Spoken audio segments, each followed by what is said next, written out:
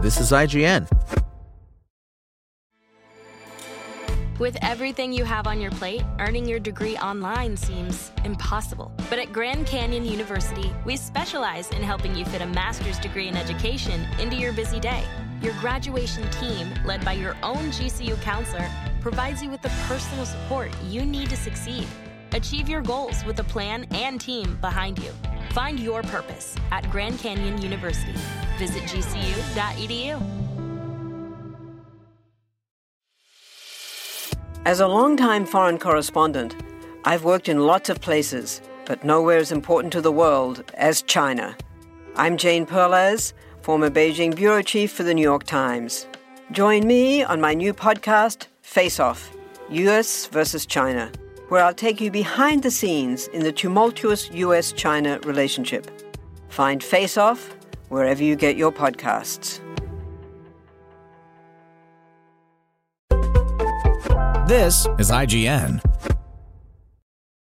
Can't Drive This? Review by Luke Riley. The tangled result of taking Tendris and Trackmania Turbo and tossing them into a tumble dryer, Can't Drive This is a clever and compulsive co-op puzzle racer. With one player literally building a road out of random tiles as the other navigates the chaotic impromptu track that results, Can't Drive This is one of the most inventive driving games I've played in recent years. Although its modest selection of modes makes it a multiplayer experience best enjoyed in short bursts rather than an all-night party classic in the making. Replace Tetris's iconic Tetronymos with assorted chunks of stunt racing track and you're most of the way to understanding how Can't Drive This delivers its own brand of puzzle-like track pieces. Every new slab will be something random. One might be a simple square of asphalt, while the next has a devilish swinging hammer designed to hamper your progress.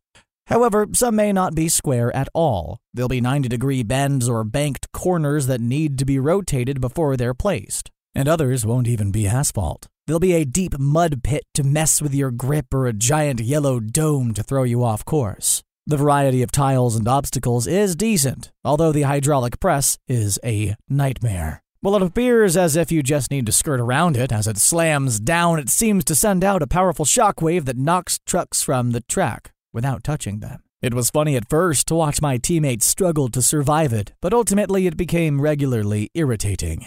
Assembling the track and Can't Drive This is ultimately like trying to piece together a slot car set on the dining table before your little sister drives your favorite car off the end of it. There's really no time to think it through. The driver can't simply park and wait for their partner to carefully or artfully string a track together because if the truck stops too long, it'll explode. So reacting to the pieces as they arrive and plonking them down quickly is the only way to succeed as a team. There are certainly times where it feels like you're getting shafted with a combination of tiles that are extremely difficult for a driver to deal with. Like a series of boost pads into a jump that a driver may find themselves committed to before the builder has even had time to set down a landing area. But with a couch full of players laughing at this predicament, it's generally more funny than aggravating. However, there were a lot of occasions where I or one of my teammates found ourselves stuck clipping through a guardrail or bogged in a track tile that blinked into existence a fraction too late to let us continue,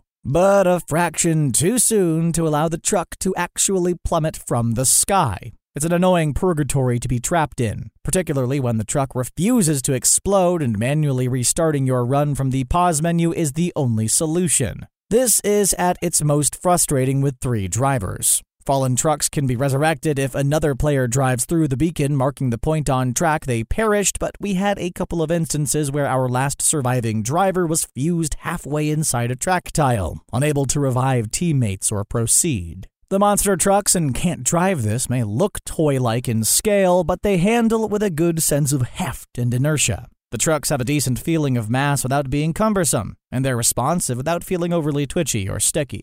There's also a huge amount of truck customization on offer, but I haven't really found myself drawn to it. A monster truck with a beard and a cowboy hat is objectively brilliant, I admit, but I can't help but wonder if Can't Drive This would have been better served with a few more modes or ways to play it than such an extensive range of cosmetics. As it stands, there are 3 different multiplayer modes. Yardage, where up to 3 drivers and 1 builder attempt to simply go the furthest distance they can before all trucks either careen off the track or explode. Game of Drones, where 2 drivers and 2 builders partner up to collect an increasing number of floating cubes randomly scattered around an initial hub zone and capture the Egg, where 2 teams, each featuring a driver and a builder, square off in a capture-the-flag scenario. The frantic and unforgiving yardage feels like the core can't drive this experience, but I think I actually prefer Game of Drones. Tracking down all the cubes requires building in all 4 compass directions rather than relentlessly trying to power forwards. And there's slightly more time to rebuild around errors.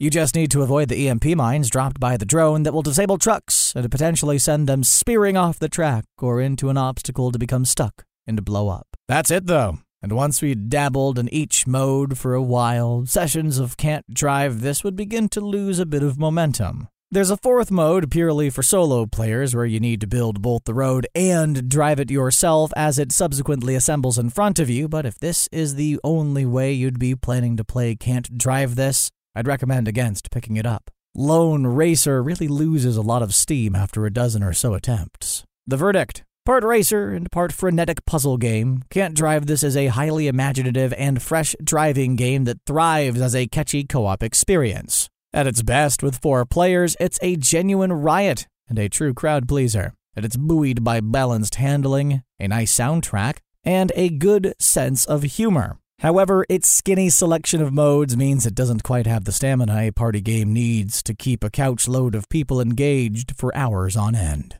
Can't Drive This gets a good 7 out of 10. Spoken Layer. Without the ones like you, who work tirelessly to keep things running, everything would suddenly stop. Hospitals, factories, schools, and power plants, they all depend on you. No matter the weather, emergency, or time of day, you're the ones who get it done. At Grainger, we're here for you with professional-grade industrial supplies. Count on real-time product availability and fast delivery. Call, click Grainger.com, or just stop by. Grainger, for the ones who get it done.